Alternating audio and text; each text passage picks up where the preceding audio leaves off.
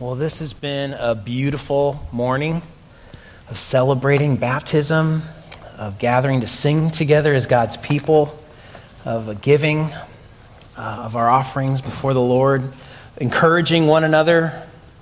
These are just times that we, together as a church family, we really treasure these. We see God at work amongst us. We look to Him in the week ahead. And there's a lot going on around here. You recall Eric mentioned the fall festival that's coming up. I want to encourage you, please be sure to be a part of that. That's really an opportunity for us to care for the community around us and to be a gospel beacon and to take a cultural thing that's happening already and to really be used by God to touch lives. And so be sure to be a part of that. The other thing I want to draw your attention to would be on November 6th, we're having a special congregational meeting. And so that's Sunday, November 6th. It's coming up in a couple weeks. And we'll be giving an update on a proposed building project. And we'll also be giving you an opportunity, the church family, to vote on that. And we want to be a good steward of the campus that God's given us here. And so you'll get more details in the weeks ahead. But be sure to make it to that on the evening of November 6th. You know, in our culture today, there are many things that we can enjoy together as people. But one thing that just stands out is sharing a meal together. I mean, there's something about that, isn't there? There's something about having friends and family around a table and sharing food. And it's a place where, this isn't something where you just kind of do it in a mechanical way, right? You don't go, okay, it's time to eat. Walk to table, sit, put food down. That's not it. It's a very personal thing. It's a time of warmth. It's a time of sharing. It's a time where stories are exchanged. It's a time where we get to know each other. It's a time when we can share our burdens together. It's a time that we can rejoice together. And so the dinner table is a place where you find hospitality extended. It's a place where conversation is experienced. And meals really do carry a deep value for us as people. In the city of Corinth, where we find ourselves in the book of 1 Corinthians, the meal really was a place for showing social status.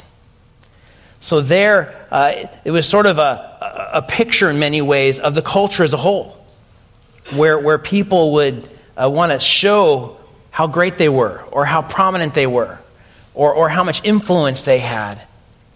And so when we have the Lord's Supper or communion put in contrast with that, we find that it really was designed to take that cultural norm and flip it upside down. That's what it was there for. Isn't it beautiful how the gospel does that, right? Jesus comes and he says, you want to be a great leader? Good. Put yourself beneath everybody and serve them. We've talked about this in weeks past. Husbands, you're to love your wives as Christ loved the church. How do you do that? By giving yourself up for her. Yes, you're leading, but it's flipped upside down. And here with the meal, it was the same thing. The supper was designed to show something so radically different from the culture around it. It was intended to show a different kind of community with a different set of values. It was there to show the gospel in a meal. And it was to describe and depict the gospel-shaped community. The good news about Jesus transforms everything about us. And so because of that, it was a very particular picture that the Lord was after when he gave the Lord's Supper. And as much as today, there might be ways in which, as Christians, we might use things like retreats or conferences to gain kind of a gospel renewal in our lives. And by the way, those special occasions, those aren't bad. That's great. We can do that. But we need to realize that the Lord's Supper was given to God's people to regularly tune our hearts to Him, to regularly help infuse us with a deeper understanding and a greater appreciation of the gospel. The Lord's Supper really is to be a gospel feast that we are to enjoy. And when we experience that vertically with the Lord, it changes everything about horizontally, how we relate to one another. But here's the thing. The church in Corinth, in the first century there, they had a big problem. And the problem had to do a bit with the culture around them. D.A. Carson points out that in ancient Rome, the Roman culture carried out life on a 10-day week. The Jewish culture carried out life on a 7-day week. And so in light of that, when Christians would meet on the first day of the week, because that's when Jesus rose from the dead. By the way, we're gathered here this morning on this day. Why? Because Jesus rose from the dead on the first day of the week. But you can see if the culture around you is on a 10-day week and you're on a 7-day week, that first day is going to fall on different days throughout the 10-day Roman week. And that meant you were going to be competing with other things, with other events. And so what would happen is you would need to meet either really early in the morning or you would need to meet at night. Because especially if it's during, quote-unquote, part of the work week, well, you're not going to meet during that. So it's going to be early morning or in the evening. Well, if that was the case, then you could see how the church in Corinth would face some pretty practical challenges. Those who were independently wealthy, they could show up whenever they wanted to. Oh, middle of the afternoon? No problem. Oh, you want to meet around, right before the evening time? Sure, I can be there. It wasn't a big deal. And they could obviously show up with, some really nice food. You might think of it along the lines of, well, they went and they didn't just go to, Subway. They went to Ruth Chris, all right? They got the good stuff. They get it to go. They'd bring it there for the meal portion of the service. And then you might have others who maybe they were the independent business people. And they also would have more freedom, right? They could close shop up early and they could come. And then you would have the freedmen, or what would be known as ex-slaves and workers and citizens. They weren't bound, and they might be able to get there, more easily, about 7 p.m., let's say. But then you would have the slave. And by the way, slaves, that was probably the largest population in the Roman Empire.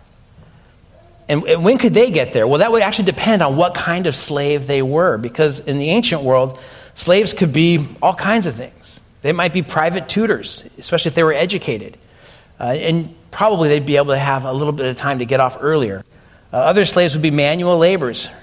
And so, maybe they were doing their job, but once the manual labor was finished, they could come, but they'd have less freedom to do that. And then others would have even less freedom. They might be a house slave, in which case they were probably serving dinner to the household before they could leave. And so possibly those that were on the lowest end of that kind of social strata, those were at the lowest end, they would probably not be able to get there until very late. Most likely they would have very little to eat. They couldn't bring much of anything at all. And so what's happened then, if you can picture this, is there's the evening, there's the church at Corinth. The wealthy have already been there, and those higher up the social strata have already been there, and they've probably brought food of various kinds, and now what's happening is those who have less and those who have less freedom and less ability to show up when they want to come, and they don't really have much of anything. And then what's happened is now, the Lord's table comes about after that meal, and you have some who are hungry. You have others who are fully fed. You have some on the wealthy side who probably have drunk so much wine that they're kind of drunk by now. And this is supposed to be the picture of that radically different community?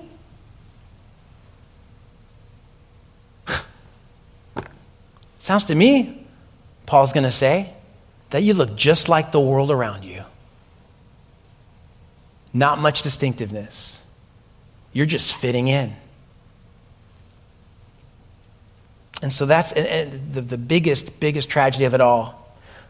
The Lord's table is to be the center point of Christian unity and a celebration of God's grace for all people.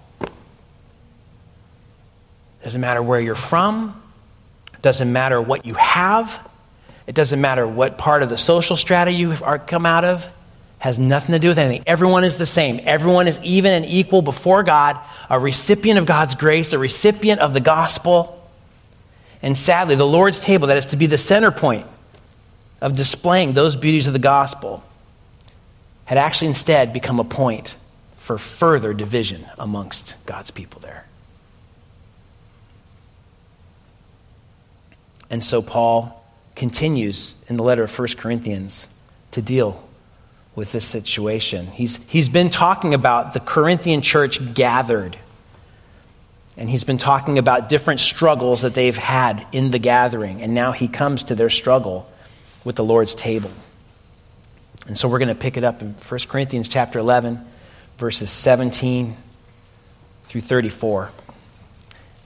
Out of reverence for God's word, would you please, after you turn there, open, or just stand up after you turn there and follow along as I read this.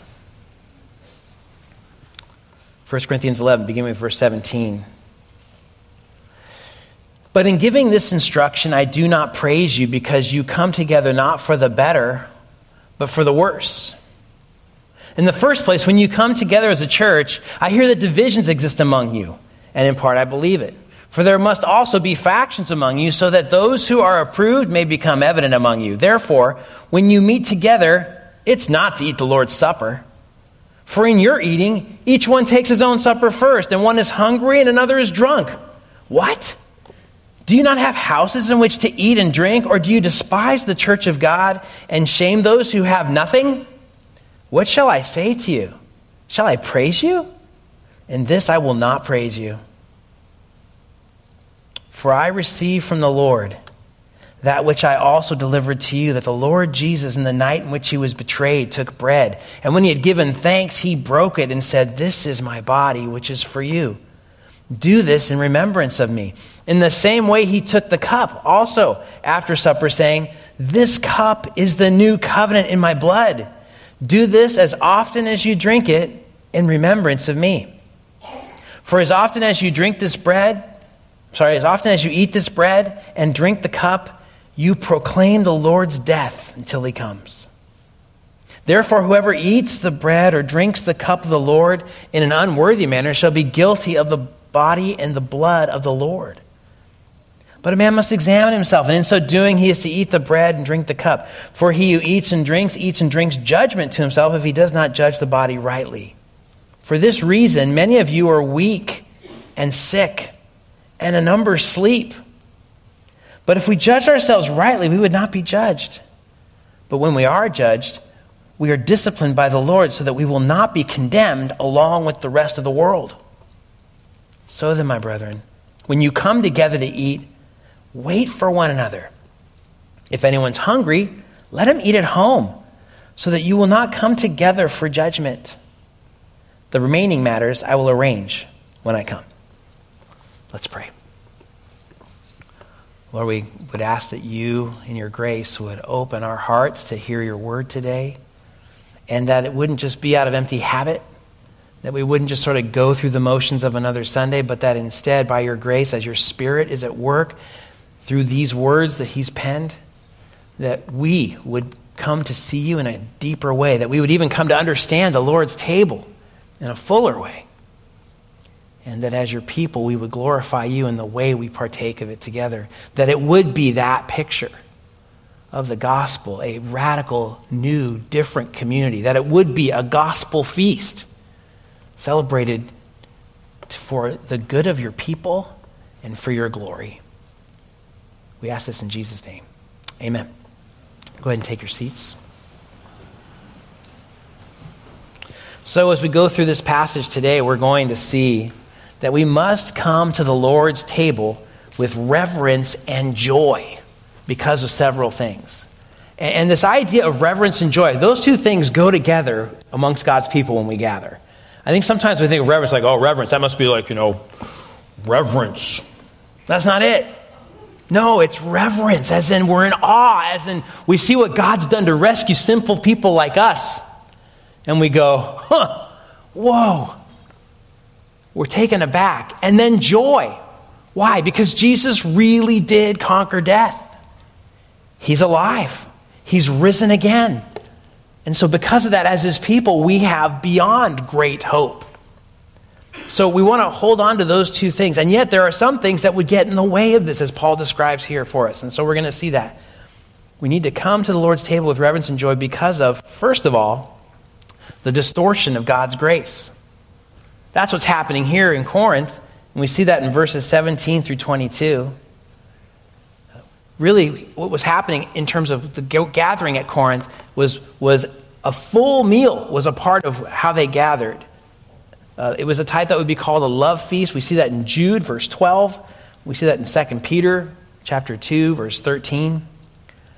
But what happened, it was, as I described a little bit before, what happened in Corinth was this idea of a love gathering became anything but that. A love feast was not loving. Wealthier members, clearly, they would have the most food. And so as much as this could have been a marvelous expression of Christian love, it wasn't. As I mentioned, the poor would likely have to finish their work before they could come.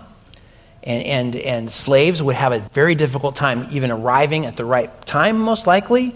And the rich didn't wait. They had their little cliques and they would gather. And so the food would be gone before the poor even got there.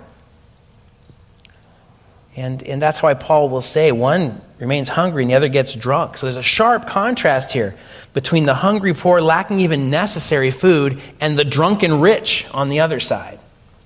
There was no sharing. In other words, there was no actual communion happening.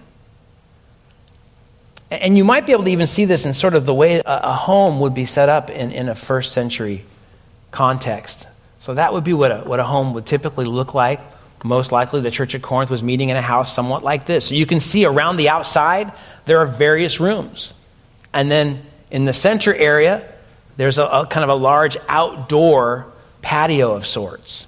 And so if you could picture for a moment, if the wealthy are the ones who are arriving first, likely they would be invited into the dining area, which would then leave the outer area for quote unquote everybody else. So not only are they not sharing food together, but very likely they're in different portions of the home even.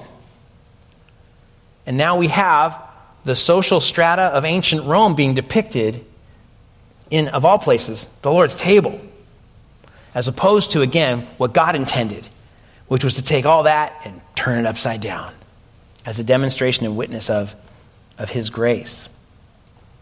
And so Paul rebukes them. And man, is this a bold rebuke. I mean, look at verse 17.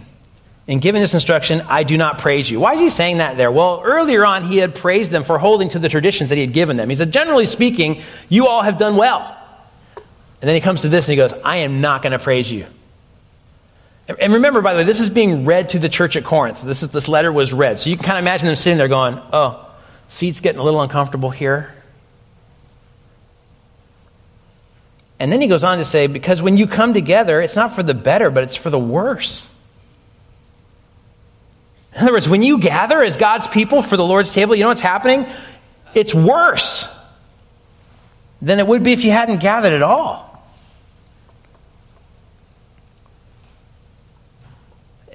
In other words, Paul's saying, you might be carrying out this thing called the Lord's table, but this much is obvious from the way you're carrying it out. You don't get it, and it's not sinking in, and it's not making any difference in your life at all.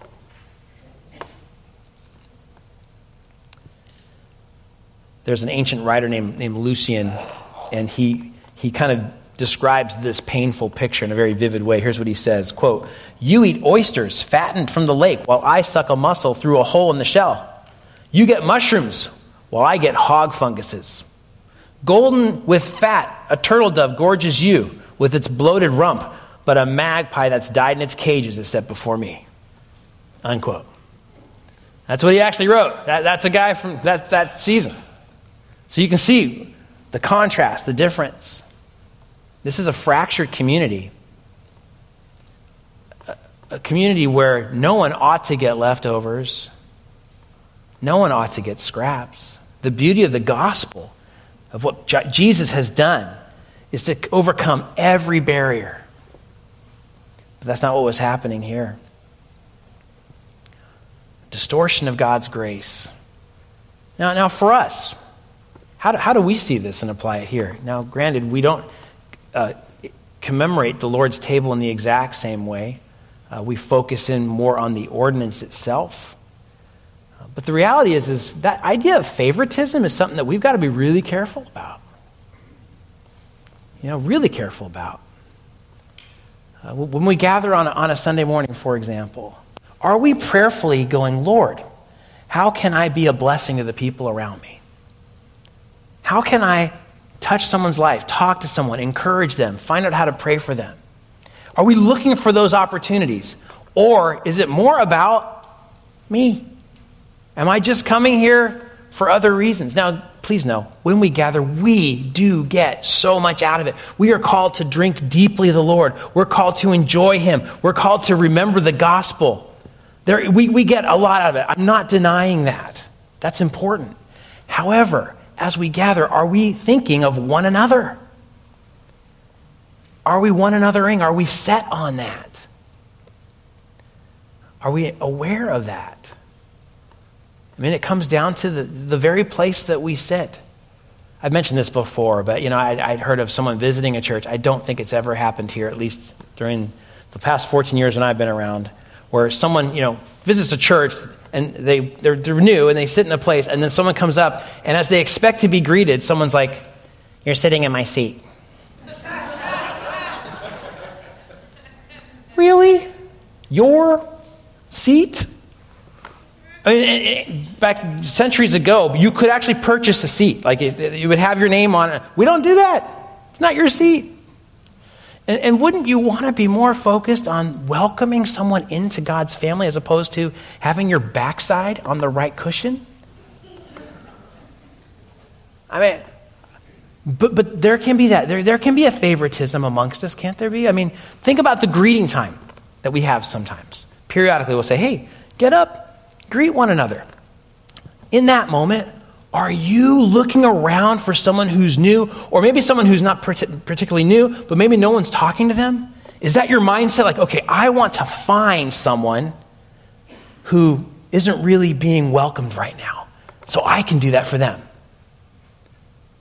Or is it more about, hey, I want to talk to them, I haven't talked to them at all. Hey, I want to grab this person. Oh, I really like them. Oh, I don't like them so much. I'm going to ease away from them. I'm going to talk to them. So that's favoritism. And we need to make sure within God's family that's not how we're operating. Now, it's also possible you're the one standing there going, "Why is anybody greeting me?" There's also a solution for you. Is this about you being greeted?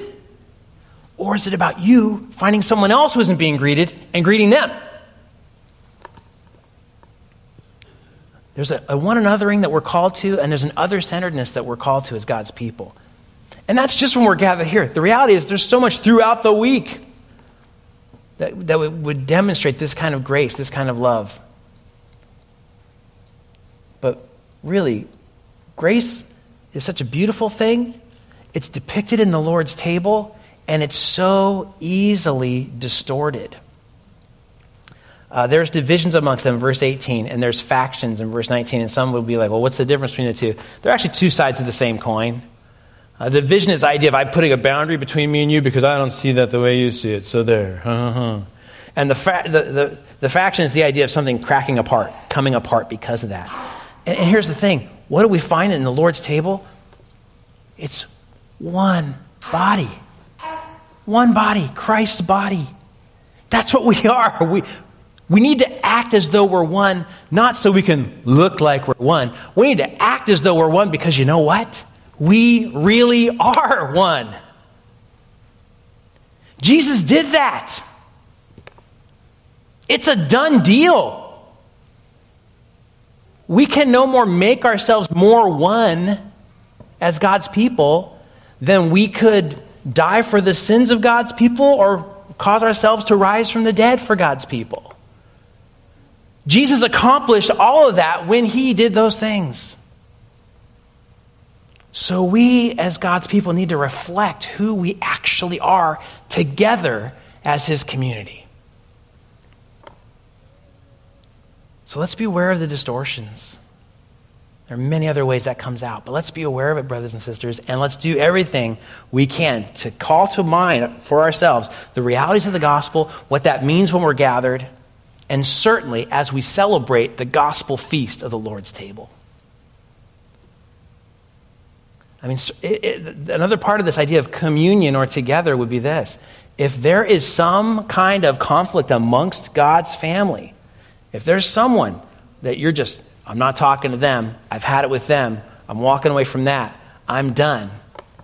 This would be the time to look, stop, evaluate your heart and go, Lord, if I need to go before this brother or sister to try to make things right, help me to do that.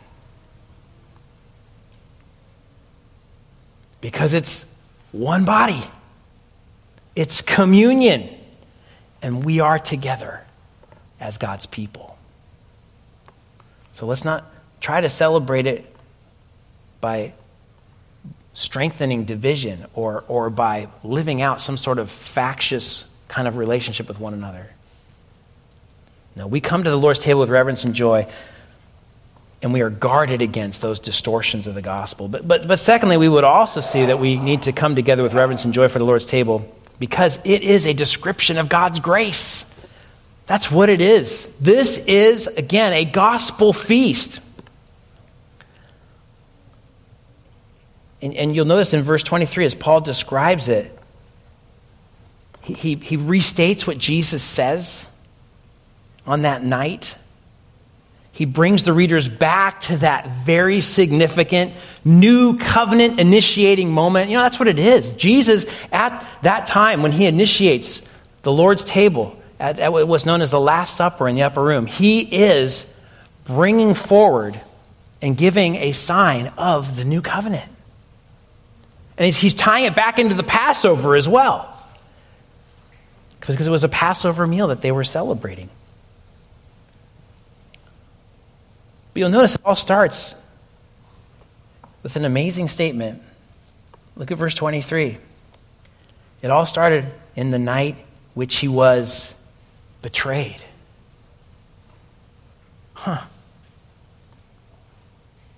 Paul is bringing out this incredible truth that this feast of love, that this feast of love, that this gospel feast that we're to take in, that we're to remember, that is to bring consolation to our hearts in light of the fallen world that we're in light of our own sin that we struggle with.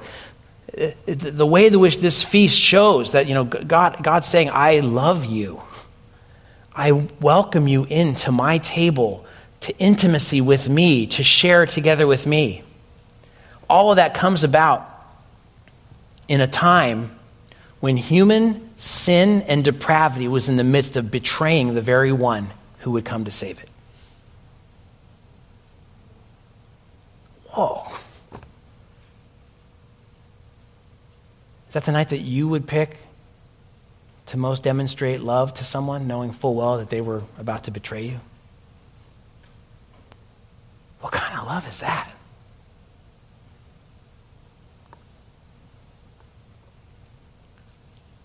It was, an evening of a celebration of Passover. What was the point of Passover?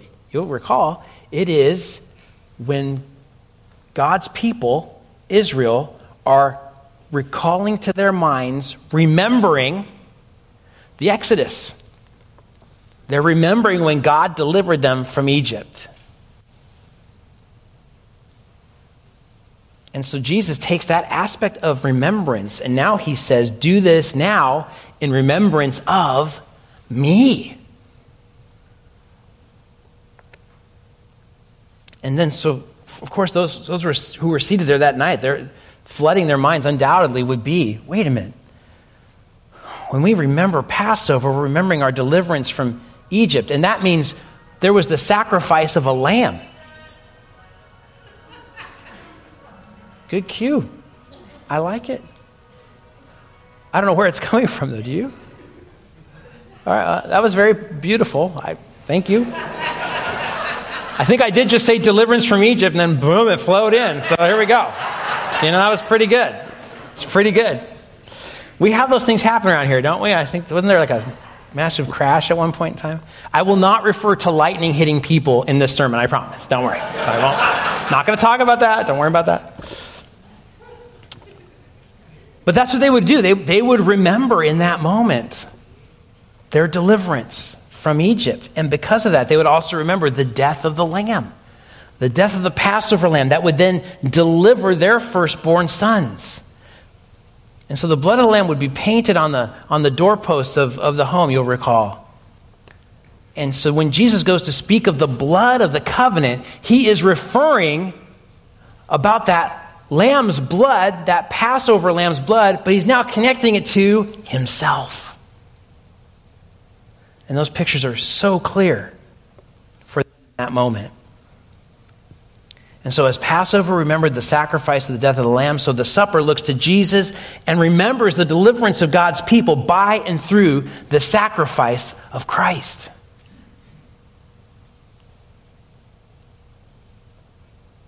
We find here also very, very important, something very important, that is this.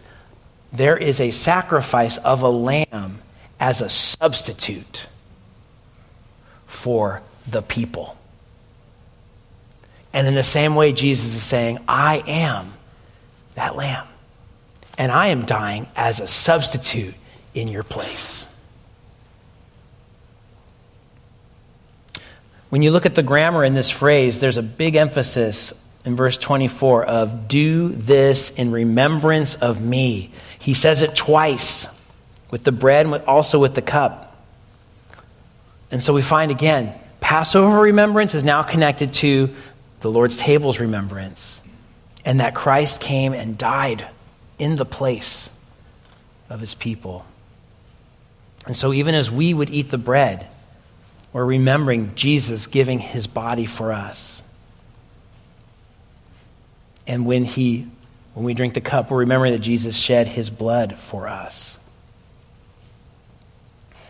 Verse 26 says, as often as you eat this bread and drink the cup, you proclaim the Lord's death until he comes.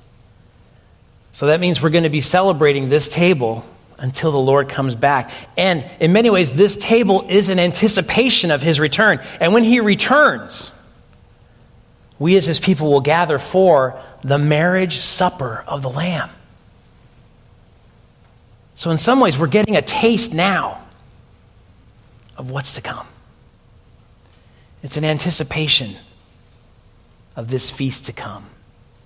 And so it's not just that we're looking back and remembering, and it's not just that right now we're receiving and yet again reminding ourselves of the covenant that we have with God through his Son, Jesus Christ, but we're also looking forward to that return when he will come again and make all things new.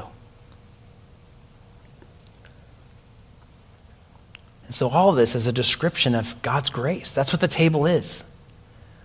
It is a description of God's grace towards a sinful people. And so we need to come with reverence and with joy.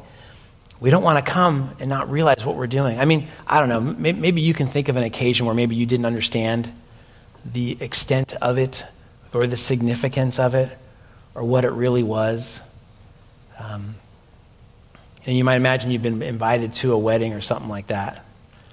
And you're thinking, maybe you were told, hey, it's just a backyard wedding. No big deal. You know, and so you're like, okay, it's casual, man. It's a barbecue. That's great.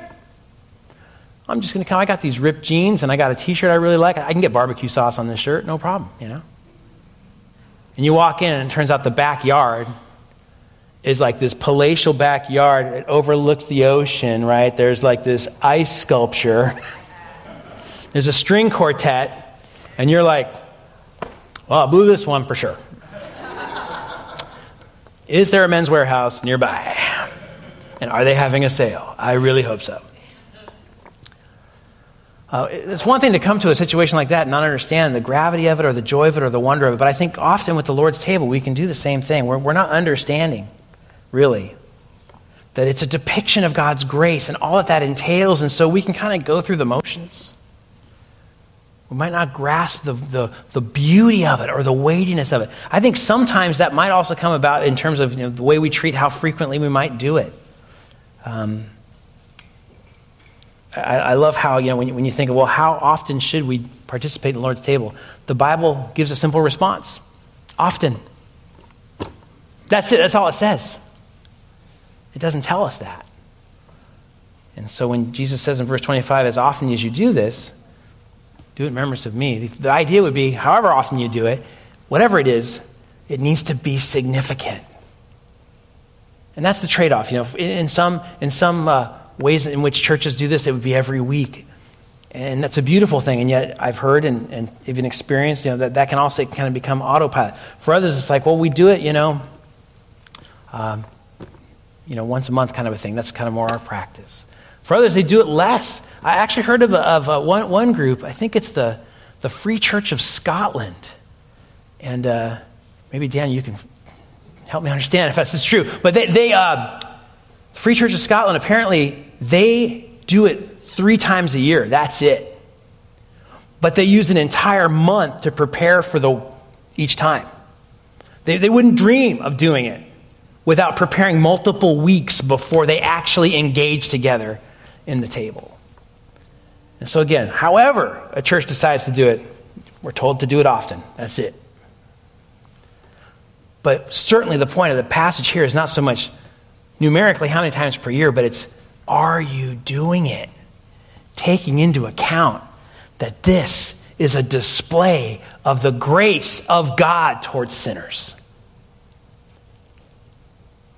And does that bring you to the place of reverence and joy? So we need to come to the Lord's table with reverence and joy, not only because of the distortion of God's grace and the description of God's grace, but also because of the discipline of God's grace. And here we find Paul then gives them a warning and also kind of shows them why they are in dealing with certain difficulties at that time. Verse 27, he says, if anyone drinks the cup of the Lord in an unworthy manner, he should be guilty of the body and blood of the Lord, but a man must examine himself, and in so doing, eat of the bread and the cup.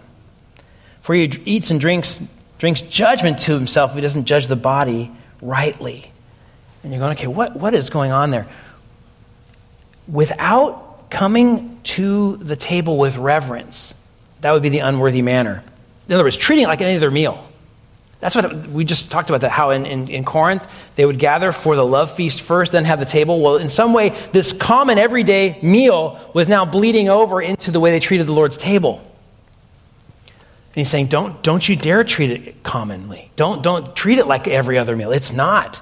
That's an unworthy manner. And if you do that, what you're doing is you are disregarding the sacrifice that Jesus has given. And so you place yourself in a place of judgment from God. That's what he's saying.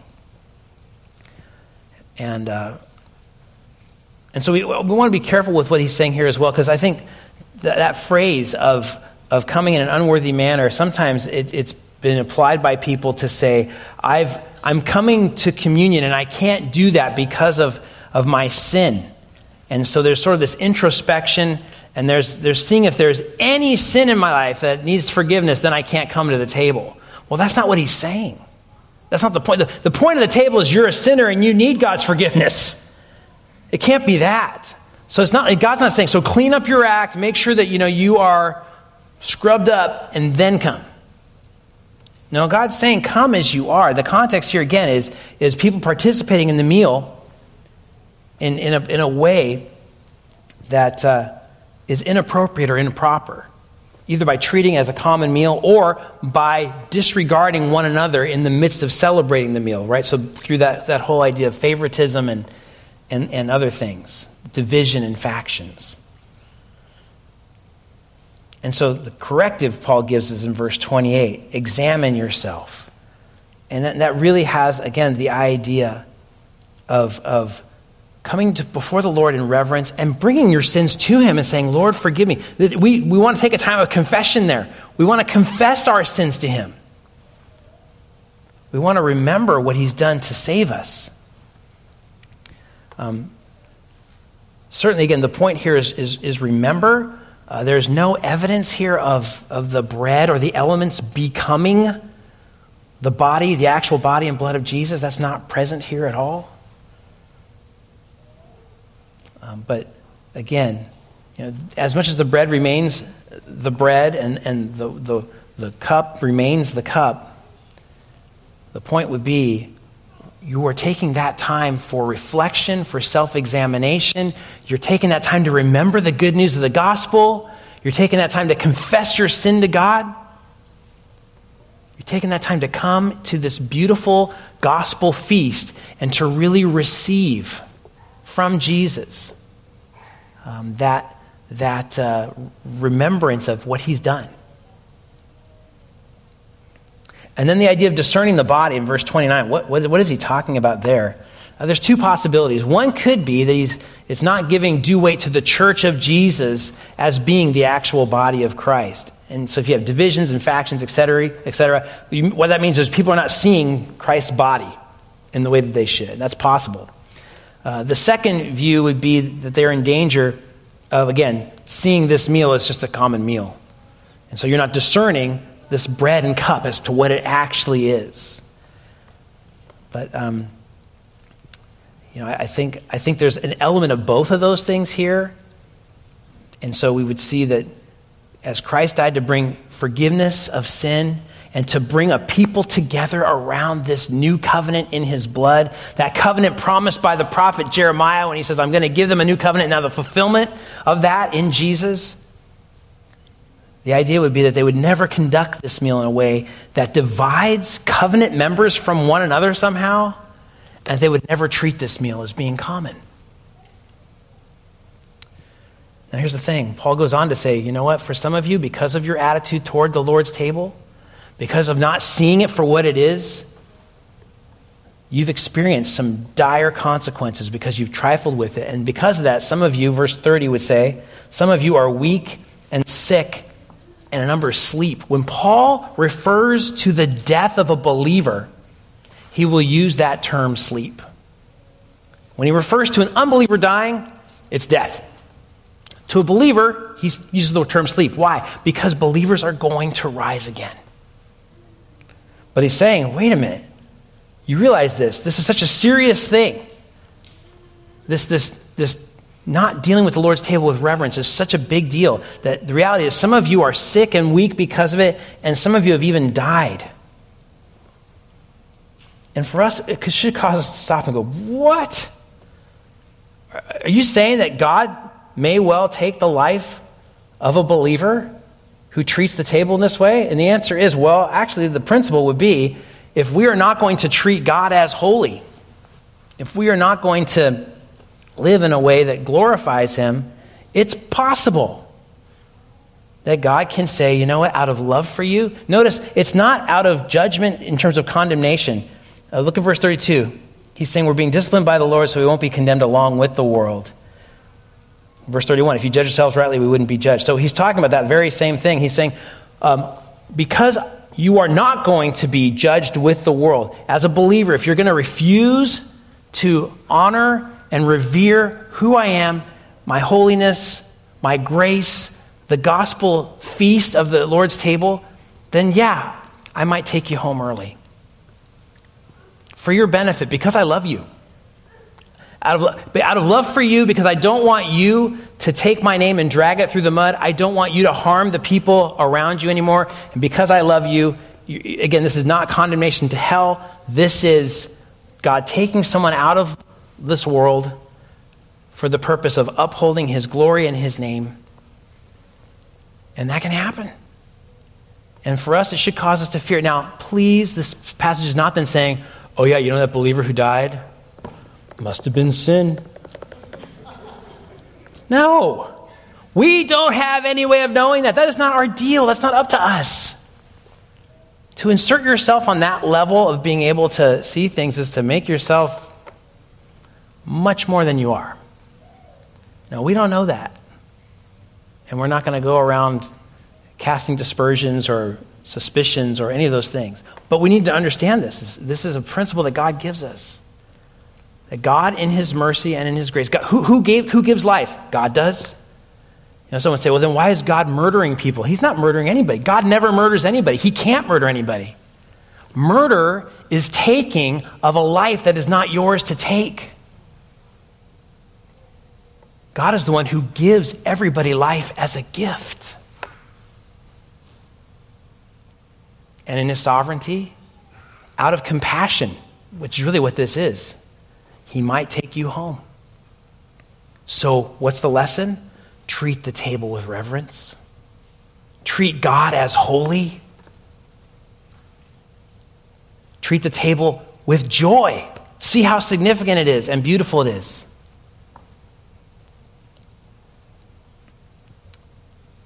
For the children of God, there is no judgment on sin because all of that has been paid for by Jesus on the cross.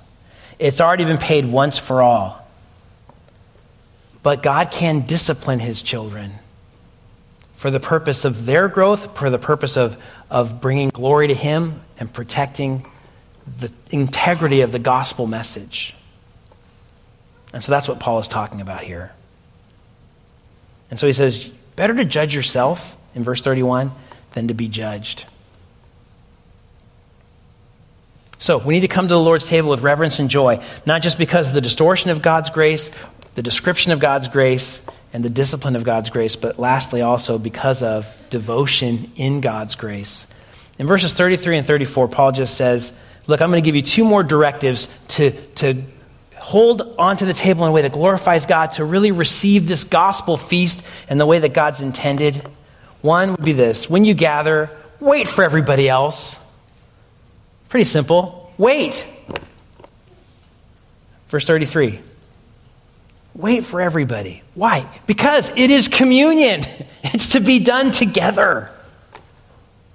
You don't need to just think of yourself.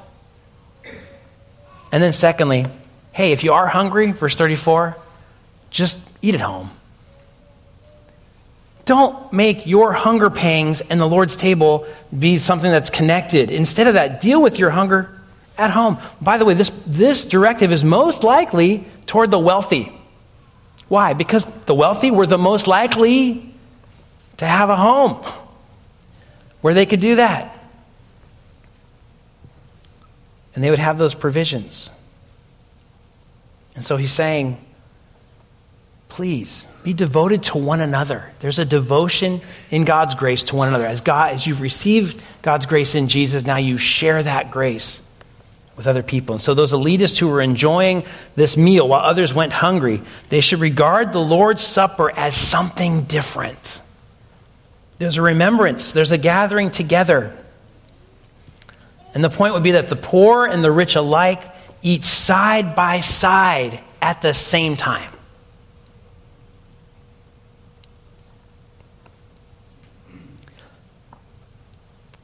I think for us, there also can be a corrective, because I think in our culture, let's face it, we live in a hyper kind of individualized culture where it's all about me and what I want. And here Paul's saying the heart of the Lord's table is communion together with one another. And so the supper happens when you come together. Think about it. Jesus, in his high priestly prayer, what did he pray? That his people would become perfectly one. That God's love for the Son and for his people would be seen by those who don't yet know him. So the call is to participate in this covenant meal with a full recognition that we're all sinners, that we all needed Christ to die for us, and that in his death and resurrection, we are brought by him into his family, one body, the church. And so let's learn and hold on to this beautiful thing called the Lord's table. And I feel like God's bringing us through as a church family just different elements of what it means to be gathered together. Last week we were talking along this very same topic about the issues that they were having in the worship service gathered. Today, he's doing the same thing with us. And let's make sure we enjoy the feast as it's intended, with reverence and with great joy. Right now we're going to transition into a time of the Lord's table. We can't talk about the Lord's table and not partake of the Lord's table together. And as we want to be really clear with this, everybody is invited to this table, but they're invited in different ways. So if you're not yet a believer, if you've not yet come to Christ, then we invite you to come to the Lord's table, but not to eat and to drink of the elements, but instead to put your trust in Jesus, the one who died for sinners, the one symbolized by the bread, which is his body, and the cup, which is his blood. And if you're ready to trust in Jesus today, it would be just to take this moment to say to the Lord, to say to God, Lord, I am a sinner. I admit that to you. I have not honored you in my thoughts and in what I've said and in how I've treated other people. And the exact words you pray, that's not the point. The point is the intent of your heart. You're not saved by saying a prayer. You're saved by trusting in Jesus alone. And that would be the invitation to you now to do that very thing. If you're a Christian who has professed faith in Christ, but you've not yet been baptized as a believer, you also are invited to come. Not to eat and to drink, but to remember what Jesus has done for you through the gospel. And to trust in that reality that the bread and cup symbolize. And really to even take a moment to consider whether or not you should be baptized as a believer. And you might ask, well, hey, why doesn't Paul address that in this passage? He doesn't say anything about baptism. You know why? Because in the first century church, there wouldn't be a person claiming to be a believer who hadn't been baptized. It would be a walking contradiction to them. So of all the problems the church in Corinth had, that was not one of them. They understood that. But this would be a time for you to come before God and to remember Christ's sacrifice for you and his body broken and his blood shed for your forgiveness of sins. If you're a believer who's been baptized as a believer, then yes, this is a time for you to eat and drink at the Lord's table, to trust in what Christ has done. And as we do so, let's make sure we do celebrate this gospel feast together in a way as described so clearly in what Paul's just written, that we would take time to examine ourselves. So this is that time to go before God and to say to the Lord, Lord, am I walking with you in a way that reflects the wonder of what you've accomplished to save me? And are there areas where perhaps I've spoken or thought or engaged with others or whatever it would be, thought, word, deed, ways that I've sinned against you? Have I not done what you've called me to do in an area? This is that time in silence to confess that to him. And then also, as we do this, let's also praise him and thank him for calling us together into his body. I love just looking around this room. I'm seeing people from all kinds of different walks of life.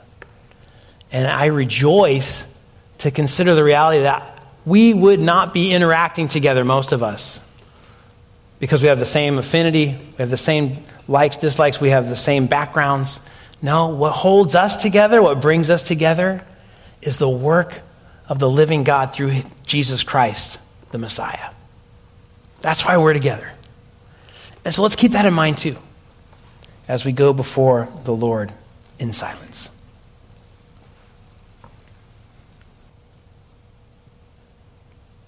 Lord, as we come to you, we are struck by the reality that you initiated this wonderful gospel feast on the very night you were betrayed. And it wasn't because you were naive. It wasn't because you didn't know. No, you knew full well. Our evil, the way in which our sin destroys, and the way in which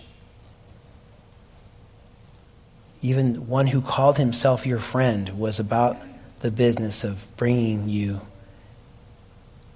to your death. All for 30 pieces of silver, all because he did not truly want you. And yet, Lord, in this moment, you are saying, I'm giving myself for you. Remember. In the same way that you remembered Passover and the Passover lamb and my deliverance of you from Egypt, remember now that was pointing to this new covenant.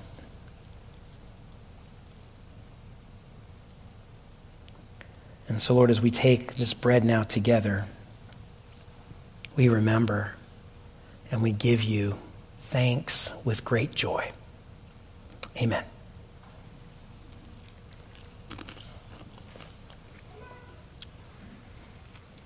As Paul described for us in verse 26, as often as you eat this bread and drink the cup, you proclaim the Lord's death until he comes. A part of this table is not just looking back and remembering, and it's not just participating together in this gospel feast. It's also anticipating the feast to come. Jesus is coming back soon. And so let's anticipate that together. This, in many ways, is a foretaste of that great meal. An anticipation of the marriage supper of the Lamb. And so with joy now, let's enjoy the cup together. Heavenly Father, we thank you for this gospel feast that we have enjoyed in Christ. We thank you for your provision of the Lamb of God who takes away the sin of the world. And Lord, we thank you for this time to enjoy Jesus and all he has done to make us right with you. We praise you in our risen Savior's name. Amen.